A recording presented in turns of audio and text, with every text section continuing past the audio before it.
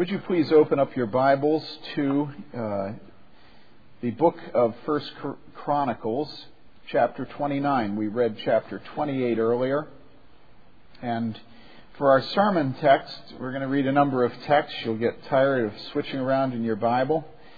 But our main text will be First Chronicles, chapter 29. Among the people of God, there are different gifts that are needed at different times. At times, there are warriors needed, and at times, there are prophets needed. At other times, there are administrators and managers, and at other times, builders are needed. Many of us that grew up in that wonderful time known as the 60s remember the Byrds song, There's a Season, and they put to music this text from Ecclesiastes chapter 3. There is an appointed time for everything, and there is a time for every event under heaven, a time to give birth and a time to die, a time to plant and a time to uproot what is planted, a time to kill and a time to heal, a time to tear down and a time to build up. Now, there's a degree to which on a day when we take a vote as to whether or not to fulfill the plans that have been in process for 3.5 years now, that will always be a day that is somewhat intimate. It's a day that is really a family day. And so this sermon is going to have some history. Those of you that weren't here at the time, this is your heritage. If you're adopted into this flock, this is what those people sitting around the pews with you, probably about 50% of them, have gone through in the past. But I'm going to describe it a little bit so that all of us have our shared memory of how this church began. 7 years ago, about 100 souls decided that it was time to build a church that here in Bloomington would be a visible manifestation of the eternal kingdom of God, a family of believers in the Lord Jesus Christ, called out from the wicked world to be wholly other, to be holy, to be the adopted sons and daughters of God. And this church was intentionally planted not to be a social club. I've told you how I once heard my brother-in-law say something that once he said it, I thought probably it's been said millions of times, but it struck me the truth. He said, everybody likes to be religious. Well, our goal as a church from the beginning has not been to be religious. Our goal has been to be a church that is committed to the Lord Jesus Christ and to His Word. And we realize how bodacious it is to say that. We realize that to try to build a church that's going to honor God and His Word has been the goal of many and the failure of almost as many through the centuries. Certainly the Roman Catholics did not set out to build a church that was a temple to the Pope. But over this progress of many centuries, you ended up having indulgences sold. You had people being told that souls would spring free in purgatory if they just dropped the coin through the box. And we can all agree that nobody intentionally planned for that to be the kind of church that would be built. But there is a law in physics. I don't know if there's a second or third, but you know what I'm talking about. It's entropy. Everything tends to decline. And so today we see all around us in the Western world, particularly in Europe, churches that are nothing more than museums. And often they are maintained at the public expense as museums, literally. If you go to Westminster Abbey today, you get to pay to go in. And in America, this is also true. Many of you grew up in churches, whereas a gentleman told me a couple of days ago when we were having dinner together, he grew up in a mainline church where he never heard the gospel of Jesus Christ. And certainly a church is not a church where the gospel of Jesus Christ isn't preached. So we set out to try to build a church that would not be one more temple to civic religion, that sort of combination of the American flag and Jesus that is so common in this country, where it's more important what car you drive when you come than where your heart is, right? And we knew that the only way that it would happen is if the Holy Spirit blessed this work.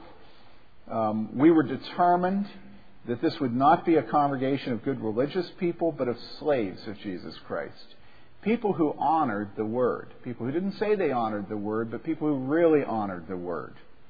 People who didn't look at Scripture and accept those parts of Scripture that seemed palatable, that went down easily. But people who loved the Word of God precisely at the point where it was, as it's described in the Old Testament, a hammer, a fire. People who would love that text of Scripture as much as the text that says, "Come to me, all you who are weary and heavy laden, and I will give you rest."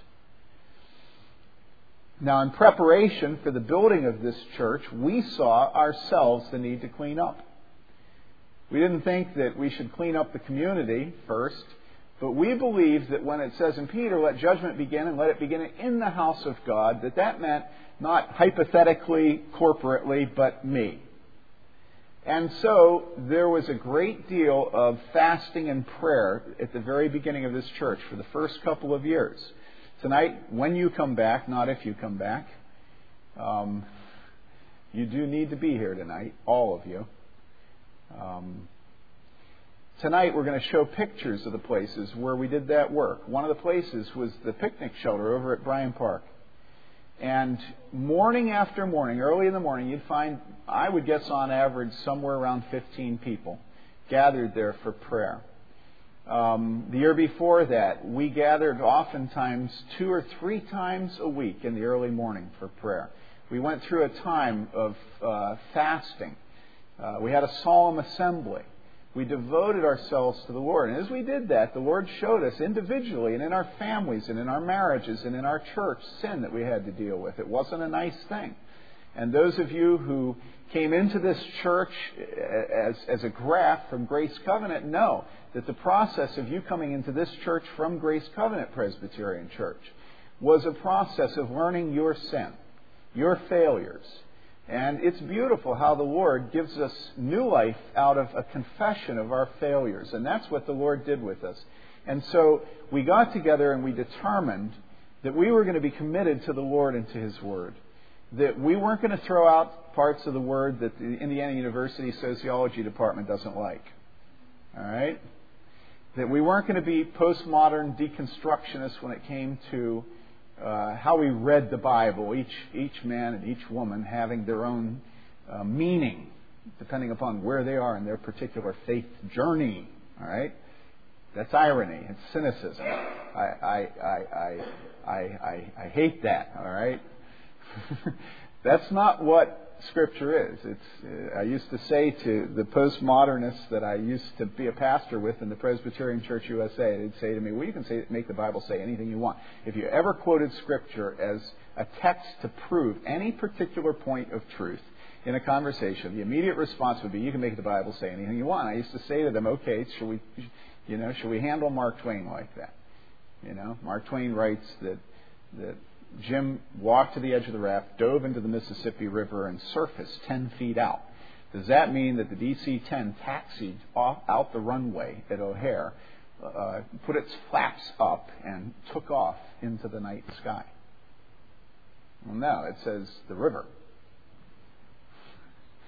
I mean, you get my point. Words have meanings. And authors chose specific words with meanings. We believe that the Bible is a book where the Holy Spirit inspired not just the concepts resident in the words, but the very words themselves. And so this church was going to be a church that followed the Word of God in its particularities, in its specific words, in its specific commands. We weren't going to go around saying to each other, "Well, you can make the Bible say anything you want." Or, "Well, Christianity today says that doesn't apply anymore." But we're going to be a church that honored the Word. Like the Bereans, it says, that were more noble in the book of Acts. Because why? Everything that was said from the pulpit, they examined, they scrutinized to see if it was true. So think about this. It's going to be a church that's not civic religion. It's going to be a church that knows the difference between the kingdom of the United States and the kingdom of God. It's going to be a church that honors the Word of God in all its particularities. It's going to be a church that doesn't flee from repentance and acknowledgement of sin. And then another thing, it's going to be a church that does practice church discipline. Now that is a real hurdle today because, as Alan Bloom says in The Closing of the American Mind, the only value America has left is the value of making sure everybody gets along with each other. And all of us know that when you practice discipline in a home, oftentimes the mother and father don't get along too well with each other, right? A lot of fights in the home over discipline of children, right? As a matter of fact, it's the largest breakup of second marriages after divorce, is conflict over whether or not to discipline children. So, we, hearing the Word of God, this command, where it says in 1 Corinthians chapter 5, verse 11, I wrote to you not to associate with any so-called brother if he is an immoral person, or covetous, or an idolater, or a reviler, or a drunkard, or a swindler, not even to eat with such a one. Remove the wicked man from among yourselves. This text ends in verse 13. And so, predictably, being a church that wanted to honor the Word of God in all its particularities, and looking back through all the history of the church and seeing that always the Protestant church has practiced church discipline, where it has been a true church, we said we're not going to allow the environment of the United States to cause us to forsake this. We're not going to do that. And so, from the pulpit, when we come to worship, we are always disciplined. A former musician who got carpal tunnel or whatever it is, syndrome, and stopped being able to play his instrument, and who was very bright, was trying to figure out why we've had such a high number of music students all the time, always at this church. Huge proportion of music students. And he, being Mark Kuntz, made this observation. He said, as a musician, every week you pay somebody to go and sit and be critiqued. And he said, I think musicians expect that if they're not critiqued when they come to church Sunday morning, that they haven't gotten their money's worth. Now, it's very interesting. And I have believed ever since I've heard that that's probably the closest answer that we have. But we expect the pulpit to discipline us. We don't want the pulpit to just give us a nice thought for the week. Right? We don't want McLight from the pulpit. We want to be disciplined. Why? Because we believe we're pilgrims on the way to heaven. And we believe that eternity is infinitely more important than this present day. We live as sojourners. Or, as Scott Clampett so delicately put it, as nerds. All right?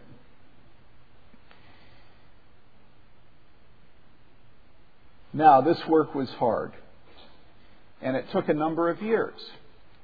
We can get impatient when the hardest part of cleaning is so bad that we can't get to the fun parts of cleaning. When I was at seminary, I worked often for Service Master, the cleaning company, and one day I picked a humdinger of a job.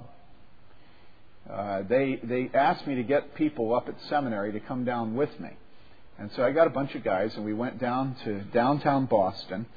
And on one of the little side streets, just a few blocks from Park Street Church in the Common, was a large but a small doorway. In other words, a small space but a very large door in the small space.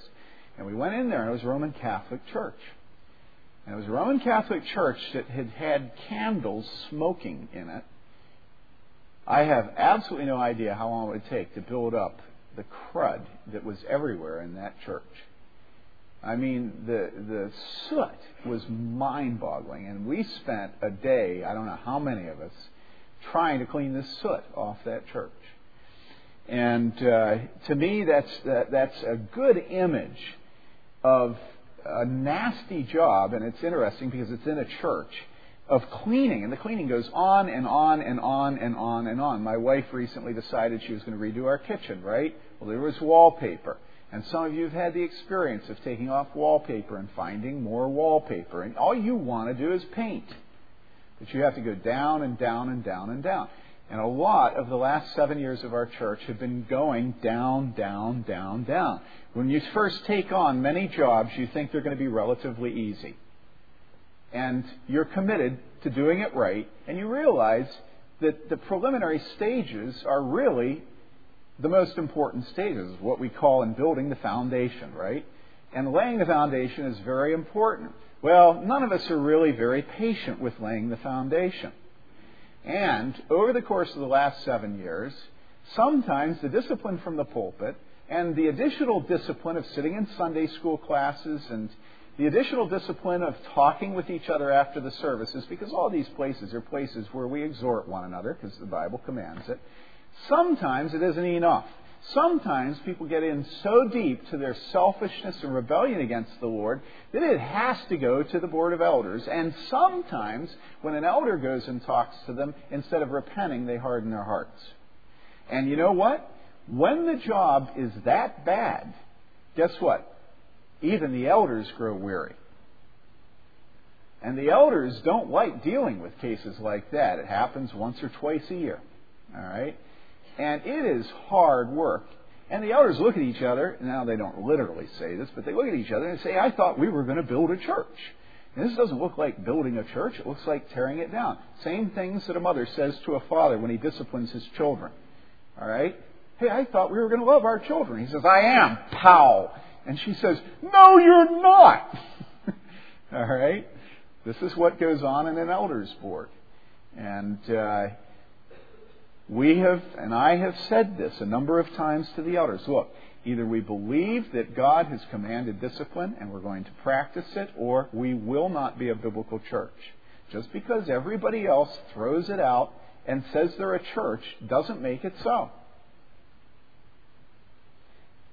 And it's hard to have faith at that point. It's hard to, let me read it again, do what it commands us to do here in the text of Scripture. It's very hard not to associate with any so-called brother, in other words, somebody who says they're a Christian, but is immoral, covetous, an idolater, a reviler, a drunkard, or a swindler, not even to eat with such a one. Okay? Now, if you're here this morning and you've never heard such a thing from a pulpit, you have been robbed by all of your pastors of God's truth. This is scriptural. I just read it. And if it was true for the early church, it's true today. Everybody wants to go back to the early church. And what do they always read? They always read the texts that talk about how they sold all their possessions and gave to each other as they had needs. All right? Okay, fine. Let's take that. We do that here. And it also was the church that didn't associate with people who were greedy and called themselves Christians. Now, right there, we got a problem, don't we? Okay? But this is our commitment as a church. And so we go along, and occasionally we lose a family because of discipline. And we go, oh, God, do we have to do this? Nobody else does it. They can go to any church they want, no questions asked, and come to the Lord's table, and they don't give a rip that these people have rejected discipline. Can't we give it up? How can we build a church and practice church discipline? Please, God, can we give it up? And the Word of God says no. And we are being led by elders who are, yes, gender-specific, man enough to submit to the Word of God. Okay? And we hope that this will be the commitment of the future. Now, how long does it take to build a church that has this kind of bedrock commitment, like Manhattan and the skyscrapers? How long does it take to build a church that is going to see this commitment go past the present pastor? Okay? How long? One of my heroes is Martin Lloyd-Jones. 2-volume biography of Martin Lloyd-Jones. The man that's currently the pastor of Martin Lloyd-Jones' church is a man that Martin Lloyd-Jones wouldn't recognize as having even anything like a similar ministry that's faithful to the Word that he had in London. Martin Lloyd-Jones, soon after he died, his church went into decay. Should a church be a product of an individual? When Jim Boyce dies, should 10th Presbyterian Church go into decay? If Tim Bailey and Rob Hooper leave this church, should this church go into decline and decay? No, that's why we're Presbyterian. Presbyterian meaning not that you baptize infants, but rather meaning that you're governed by elders, presbyteros in Greek. In other words, this church has believed that it should not be a preaching point for a pastor where people show up and go home, but it should be a household of faith led by a plurality of elders. This morning I sat down in the pew and I noticed a bunch of pages next to me, and I thought maybe there were some things I meant to bring today, and they weren't. And I flipped them over and I looked at them, and it's a whole bunch of stacks of receipts from my business expenses of the past 5 months, along with a memo to David Canfield saying, David, here are your copies of my business expenses listed out. Okay? And I thought, ooh, I'm glad I found this and not anybody else. And then I thought, and I'm thinking now, this is our discipline as a church.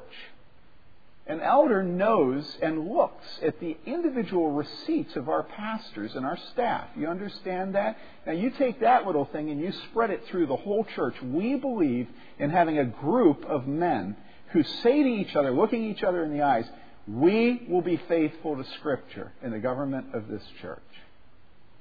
And it's not resident in the pastor. Now, how long does it take to build that group of men? Do you think it happens the first year or the second or the third? I think it happens when they hit about the 4th time that they have to discipline and don't want to do it, and they look in each other's eyes and say, we will be faithful. Now, maybe not. Maybe the 5th time. But you understand, going back to this Catholic Church with all the soot, it's not going to be prepared for the building, all right, until all of the cleaning goes on. And a lot of the cleaning is in the will of the pastors and the elders and the deacons, right? Are we willing to obey the Lord? Yes, we repented of the past, but many of you have had the experience of having a besetting sin. You repent of it. And the Lord says He is faithful and just to forgive us our sins and to cleanse us from all unrighteousness. We say, Lord, I know you forgave me, but why aren't you cleansing me? Well, the same thing is true of elders and pastors. You go through churches, and in the churches you commit yourself to 1 Corinthians 5 that you're going to be faithful to it. And then 3 months later, something hits you and you say, well, let's let this one slide. And so you have to build a track record in a church of obedience to the Word of God. The first time your son says, yes, ma'am, when his mother tells him to set the table, instead of sitting there at the computer and playing computer games for the next 5 minutes, doesn't cause you to fail to listen to his response tomorrow and the day after that, right? You want to see a track record of obedience to the Lord on the part of your son. And so, a lot of the first 7.5 years of this church have been setting up a track record of obedience to this text in 1 Corinthians. So you say, well, why do you keep choosing 1 Corinthians? Well, because that is the place that submission to the Word of God is tested in evangelical churches today.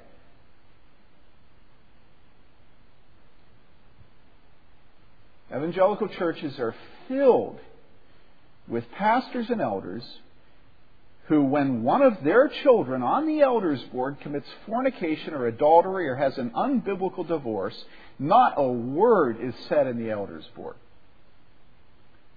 And that is denying the command of Scripture, let judgment begin and let it begin in the house of God.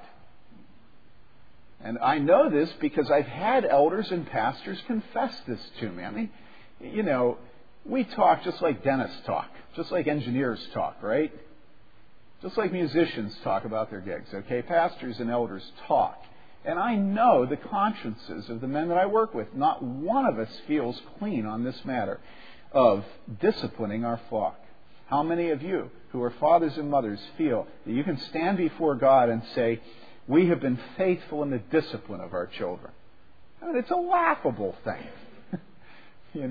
You try, you work at it, you repent. You try, you work at it, you repent. You retire, you work at it, you repent. That's the nature of this difficult work of discipline. So, as this church was being built theologically, we grew impatient. As a congregation, we grew impatient. As elders, as deacons, as the wives, the older Titus 2 women, our women's ministry committee, we all grew impatient. Why? Well, because while all this work of biblical faithfulness was being done. We were meeting in rooms, Tim Wagner's class this last year, that were 40 degrees upstairs in the barn without heat this winter.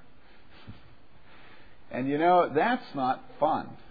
It's not fun for me. It's not fun for Tim because he's there longer than I am because I get there late. And it's not fun for the children.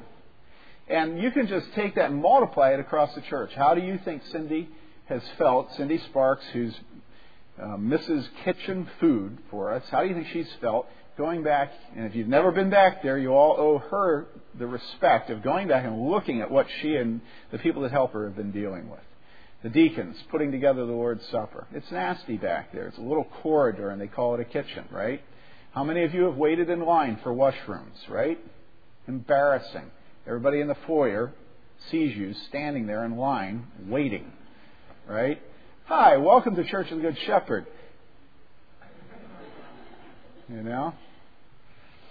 And then we go into things like our sound system, our lighting system. We go into matters of not even having our children at the same place their parents are during Sunday school. And then we haven't even talked about the nursery. We go into our nursery, and our nursery has no external window. All right? And it's dark. It doesn't have good ventilation. And that's nasty when certain children do things that they commonly do. So we're looking at this and we're saying, you guys, we got to do something about this. And the elders and the deacons and the older women of the church are busy disciplining the flock. Come on, you guys, we got to do something. First things first. And you know what's first? Taking the soot off the walls, peeling off all the layers of wallpaper. Okay? The foundation. The foundation of a church is not the concrete that's put on a pad. The foundation of a church is a plurality of elders who look each other in the eye and say, by God's power, we will be faithful. That's a church.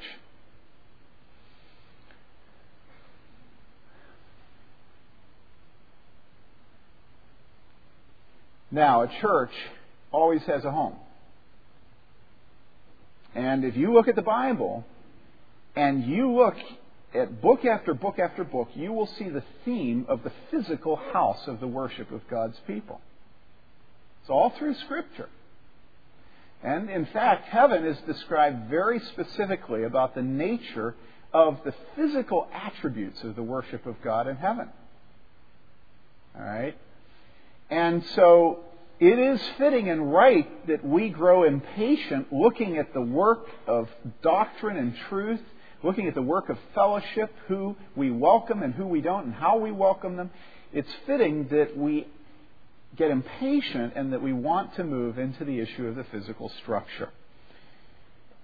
Now, is there anything in Scripture to speak to that? And the answer is yes. And the question is, well, why? Why would Scripture address that? Well, the answer is because all through Scripture, the people of God, as they are devoted to His worship, have a desire to build a house for that worship. And the most obvious example in Scripture is the example of David and his son Solomon. Solomon's temple was the glory of Israel. The temple was more glorious than Solomon and his own palace. Now, how did that temple come about? Well, the story is very instructive for us. David, who was the warrior king, decided that he was going to build himself an incredible house. Okay? Now, why did I start there? Why didn't I just start with the temple? What does it have to do with David's palace, right? Well, listen. Here's the account. It says, now it came about when the king, this is David, 2 Samuel 7, don't turn. Now when it came about when the king lived in his house, and the Lord had given him rest on every side from all his enemies, that the king said to Nathan the prophet, see now, I dwell in a house of cedar, but the ark of God dwells within tent curtains. So David, being a typical man, provides for himself very, very well immediately. All right? And then all of a sudden his conscience kicks in. He goes, oh, wait, there's something twisted about this.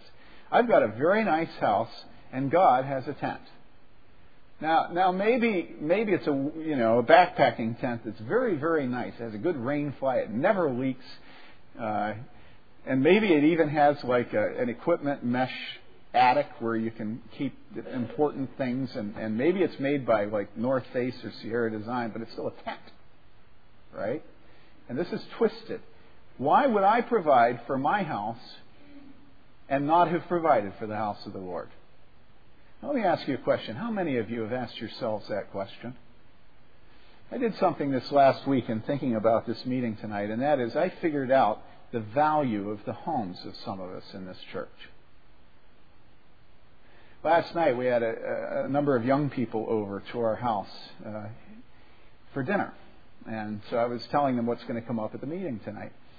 And when I told them the figure that the elders were asking the congregation to approve borrowing, I said to them, now, you realize that that's less than, let's see, what would it be? 1, 2, 5, 6, 7. I said, you realize that that's only slightly less than 10 times the value of this house of mine here. And it was hilarious. I asked them all to guess, and these were college students, some of them, or all of them. Yeah, all of them. And I asked them to guess the value of my home, and it was hilarious. And most of them had absolutely no idea what the value of my home was. But anyhow, I said, you realize that this is only about 10 times the value of my home. Now think about this, people. This has a very real practical application to us as a church, right? Take the value of your home and the person sitting next to you in the pew, all right, and add them all up and think about the connection between that and our physical house for our church. This is what David did. David looked at his house, all right, and he said, it is not right that I have provided so well for myself and that I'm having God's worship resident in a tent. Okay? So he set out to do it. Now, if you know the story, and if you don't, I'll just tell it to you. The story is that God does not let David do it.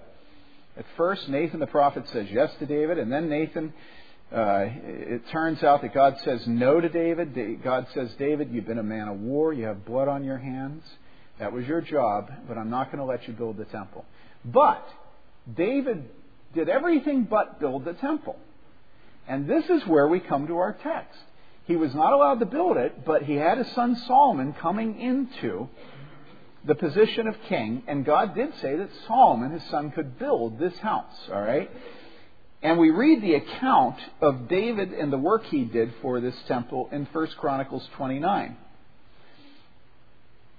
Then King David, verse 1, said to the entire assembly, my son Solomon, whom alone God has chosen, is still young and inexperienced, and the work is great, for the temple is not for man, but for the Lord God. Now with all my ability I have provided for the house of my God the gold for the things of gold, and the silver for the things of silver, and the bronze for the things of bronze, the iron for the things of iron, and wood for the things of wood, onyx stones and inlaid stones, stones of antimony, and stones of various colors, and all kinds of precious stones and alabaster in abundance. Moreover, in my delight in the house of my God, not his house, but the house of his God, David's delight, even though he wouldn't see it, even though he'd die before it was built, he took delight in it.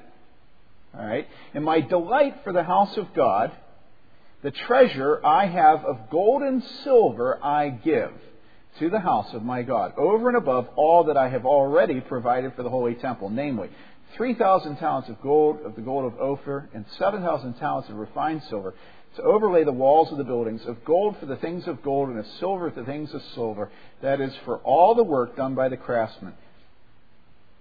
Okay? Now, David, very nice house, walls of cedar, and that's their way of saying it was a palace, right? He says, my conscience isn't right, because while I'm living in a palace, the people are waiting in line in the foyer to use the bathroom.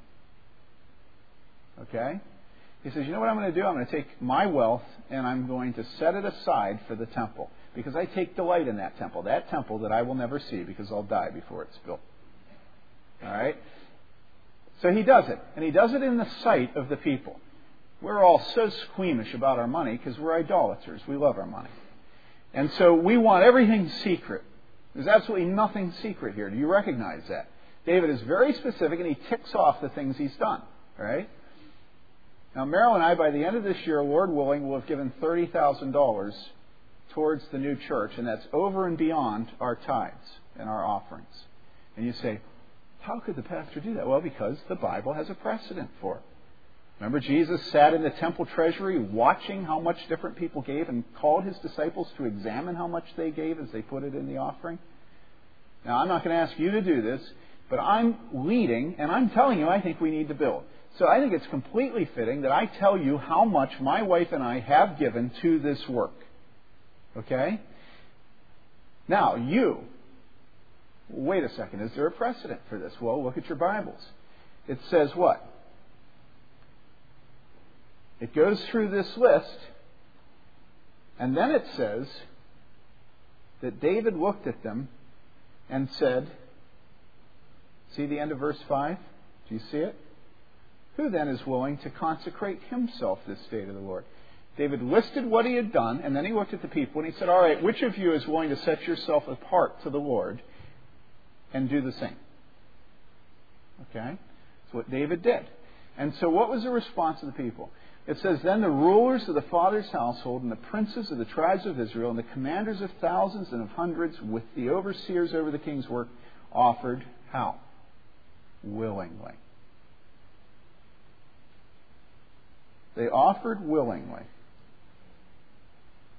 And for the service of the house of God, they gave 5,000 talents and 10,000 derricks of gold and 10,000 talents of silver and 18,000 talents of brass and 100,000 talents of iron. Whoever possessed precious stones gave them to the treasury of the house of the Lord in care of Jehiel the Gershonite.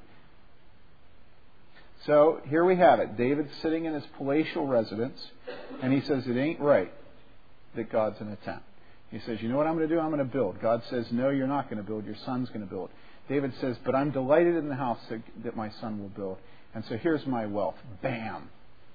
All right, his heart belonged to God. And then he says to the people, now look at the wealth I just gave. Count it up. This is what I've done. Now, which of you is willing? And it says that the people were willing and that they themselves gave, counted up. Okay? Now, notice what happens next. It then says in verse 9, then David did it, the people did it, the leaders did it. Then what? Then the people what? Rejoiced. It doesn't say that the people were so tired that they all looked at each other and began to cry over the wealth that they'd lost. It says that the people had a party. They boogied. Why? You know why? Because the people loved God and loved His house. That's why. The house of God, the people of God, the place of the worship of God had their affection. Can you imagine a man who would have gone in hawk up to his eyeballs to build his house, and when the property's built and the house is built and the fireplace has a fireplace burning, he brings his wife across the threshold and the kids are sitting around the floor, and he begins to moan and groan about how hard it was to provide this for them. Never happened. No. What happened here was then the people rejoiced. And why did they rejoice? Well, it depends on your Bible. But in the NIV it says this, and I think this is the sense of it. The people rejoiced at the willing response of their leaders. In other words, God gives certain people prominence in any human organization. President Bush has prominence. Chancellor Wells had prominence.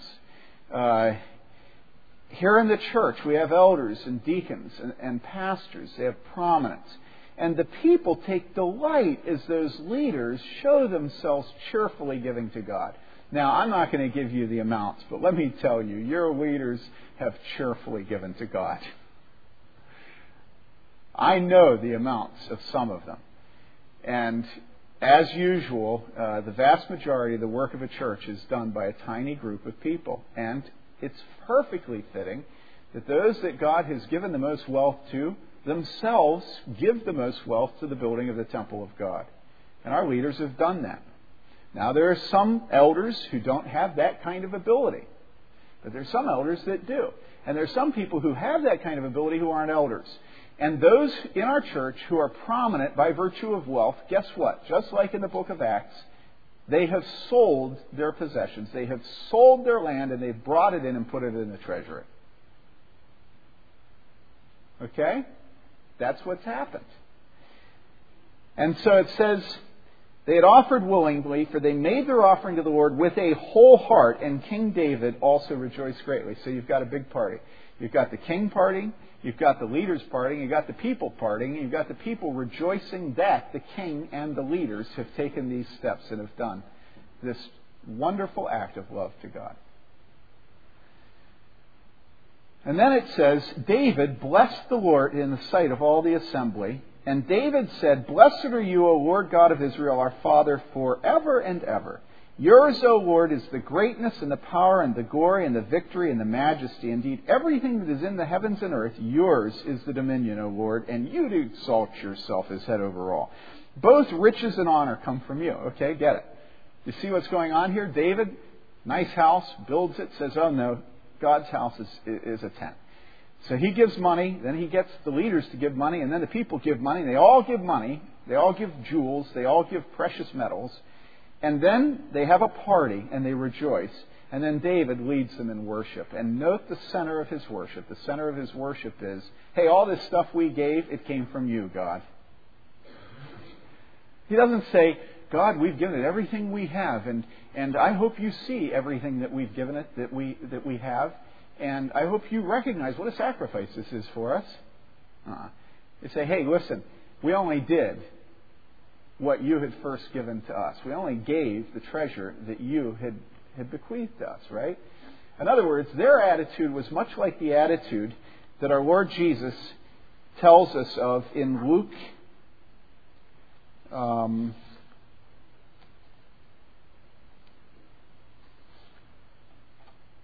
chapter 17, verses 7 to 9, where we read this. Which of you, having a slave, plowing or tending sheep, will say to him when he has come in from the field, Come immediately and sit down to eat? But will he not say to him, Prepare something for me to eat, and properly clothe yourself, and serve me while I eat and drink, and afterward you may eat and drink?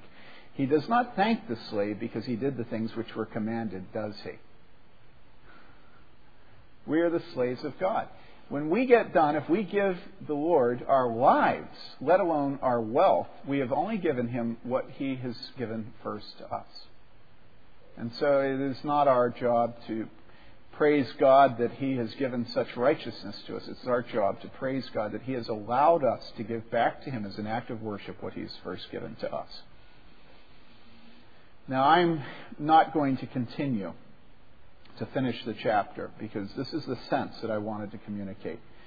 But I want to ask you today, does the Bible apply to our lives? Is it still fitting that those who love God love the assembly of His people? Is it still fitting that the assembly of His people have a physical location that they gather to worship in? Is it still fitting that there is some balance, some proportionality between the homes that we have and the house for the Church of Jesus Christ, where the means of grace are given to lost souls? Is it still fitting that we would be led in this by our pastors and elders and deacons? Is it still fitting that they would be specific to us, saying how much is needed and what they themselves have specifically done? I mean, the parallels are so clear. Now, one last question. Why would I be so audacious, so foolish, as to preach so specifically on an issue that the congregation is going to vote on? I'll tell you the answer to that. The answer is that I believe that a new church building has been something that the Lord has given us item after item after item after item of direction, year after year, and has provided everything we need to do it. And so as I look back on our history as a congregation, what I see is a path that heads in a particular direction. And that path is marked not by my will or yours, but that path is marked by the goodness and grace of God. All right? I'll list them off tonight. We'll have a presentation up on our new screen. All right? We'll do it right. So come tonight to see. But I'll tell you, just using one example, and to me, it's the one that hit me this last week. Everything that we have needed, every step of the process, has been provided by the Lord. And all in the same direction, namely building on Bill Forney's farmette down by the traffic circle. So now, this week, because of legalities, it is time for us to break ground. All right? So this week we called the congregational meeting a few weeks ago. This has already been delayed a couple of years, and I'll explain that tonight. But the elders 2 years ago thought that year, and we wrote it in the annual report that year we would begin building. It just gets delayed and delayed and delayed. But now, guess what? The Lord has brought us to the edge. All right? And here's what's interesting to me. Tonight we're going to come to you as a congregation with a proposal that we go ahead. And that proposal is going to involve money beyond the money that you have given. And that will have to be taken as debt if we agree to do that. Now, did any of you notice what the Fed did this week? They lowered the interest rate to the lowest point since 1950. And I was looking at that. You know, they were saying it was going to happen, and I was thinking of that on a national level. What does that have to do with us? Well, you know what? This week it hit me. Just because something's cosmic does not mean that it is not God's specific kindness to us. You know, when the waters backed up in the Red Sea and they backed up on the Jordan River, it was a cosmic thing. But to the Israelites, it was the moment they set their foot into the riverbed and found it dry. Scientists would like to explain this as just being some weird, collusion of all kinds of happenstance oddities of nature. But God said that it was His provision for His people. And so tonight I'm going to go through our cairns of remembrance. I'm going to go through everything that the Lord has done. All the prayers, all the work. And I believe that this is the will of the Lord for us at this time. But as I said last week, I also believe that the Lord has arranged it such that the people of a congregation have to confirm the judgment of their elders at key points. And in our church, it's the taking on of more than $50,000 in debt. It's selling property. It's adopting the budget. It is who will be elders. Elders can't appoint elders. You have to vote on that. It's calling pastors. And so this is one of those places that we believe that you as a congregation must express your will and your sense of what the Holy Spirit's calling is. Now, there are many things that we can argue about. We can argue about the best way of handling the additional financial needs. It might be that somebody tonight, and we have people that are capable of this, would just come in with a check and would pay for the whole thing. And then we wouldn't have to take on debt. It may be that we would decide to limit our debt to this amount or that amount. It may be as a congregation we'll decide that we're not going to take on debt. But I want you to hear the Word of God. And I don't want any of us to come into this thinking this is just a decision about money and buildings. It's not. It's a decision about God. Because this place is the place that we gather to worship Him. And the affection that it has from us is demonstrable by our tangible financial commitment to it. And we wish that we could just say, I love the church. And that would be all that it would take. But God's pleased that there's tangible connections between our lips and our actions. So come back tonight. Don't want any of you missing. That's an order, and I don't give them often. And it's not a biblical order. But would you please, just because I'm Papa Bear, come back tonight? Okay? Let's pray.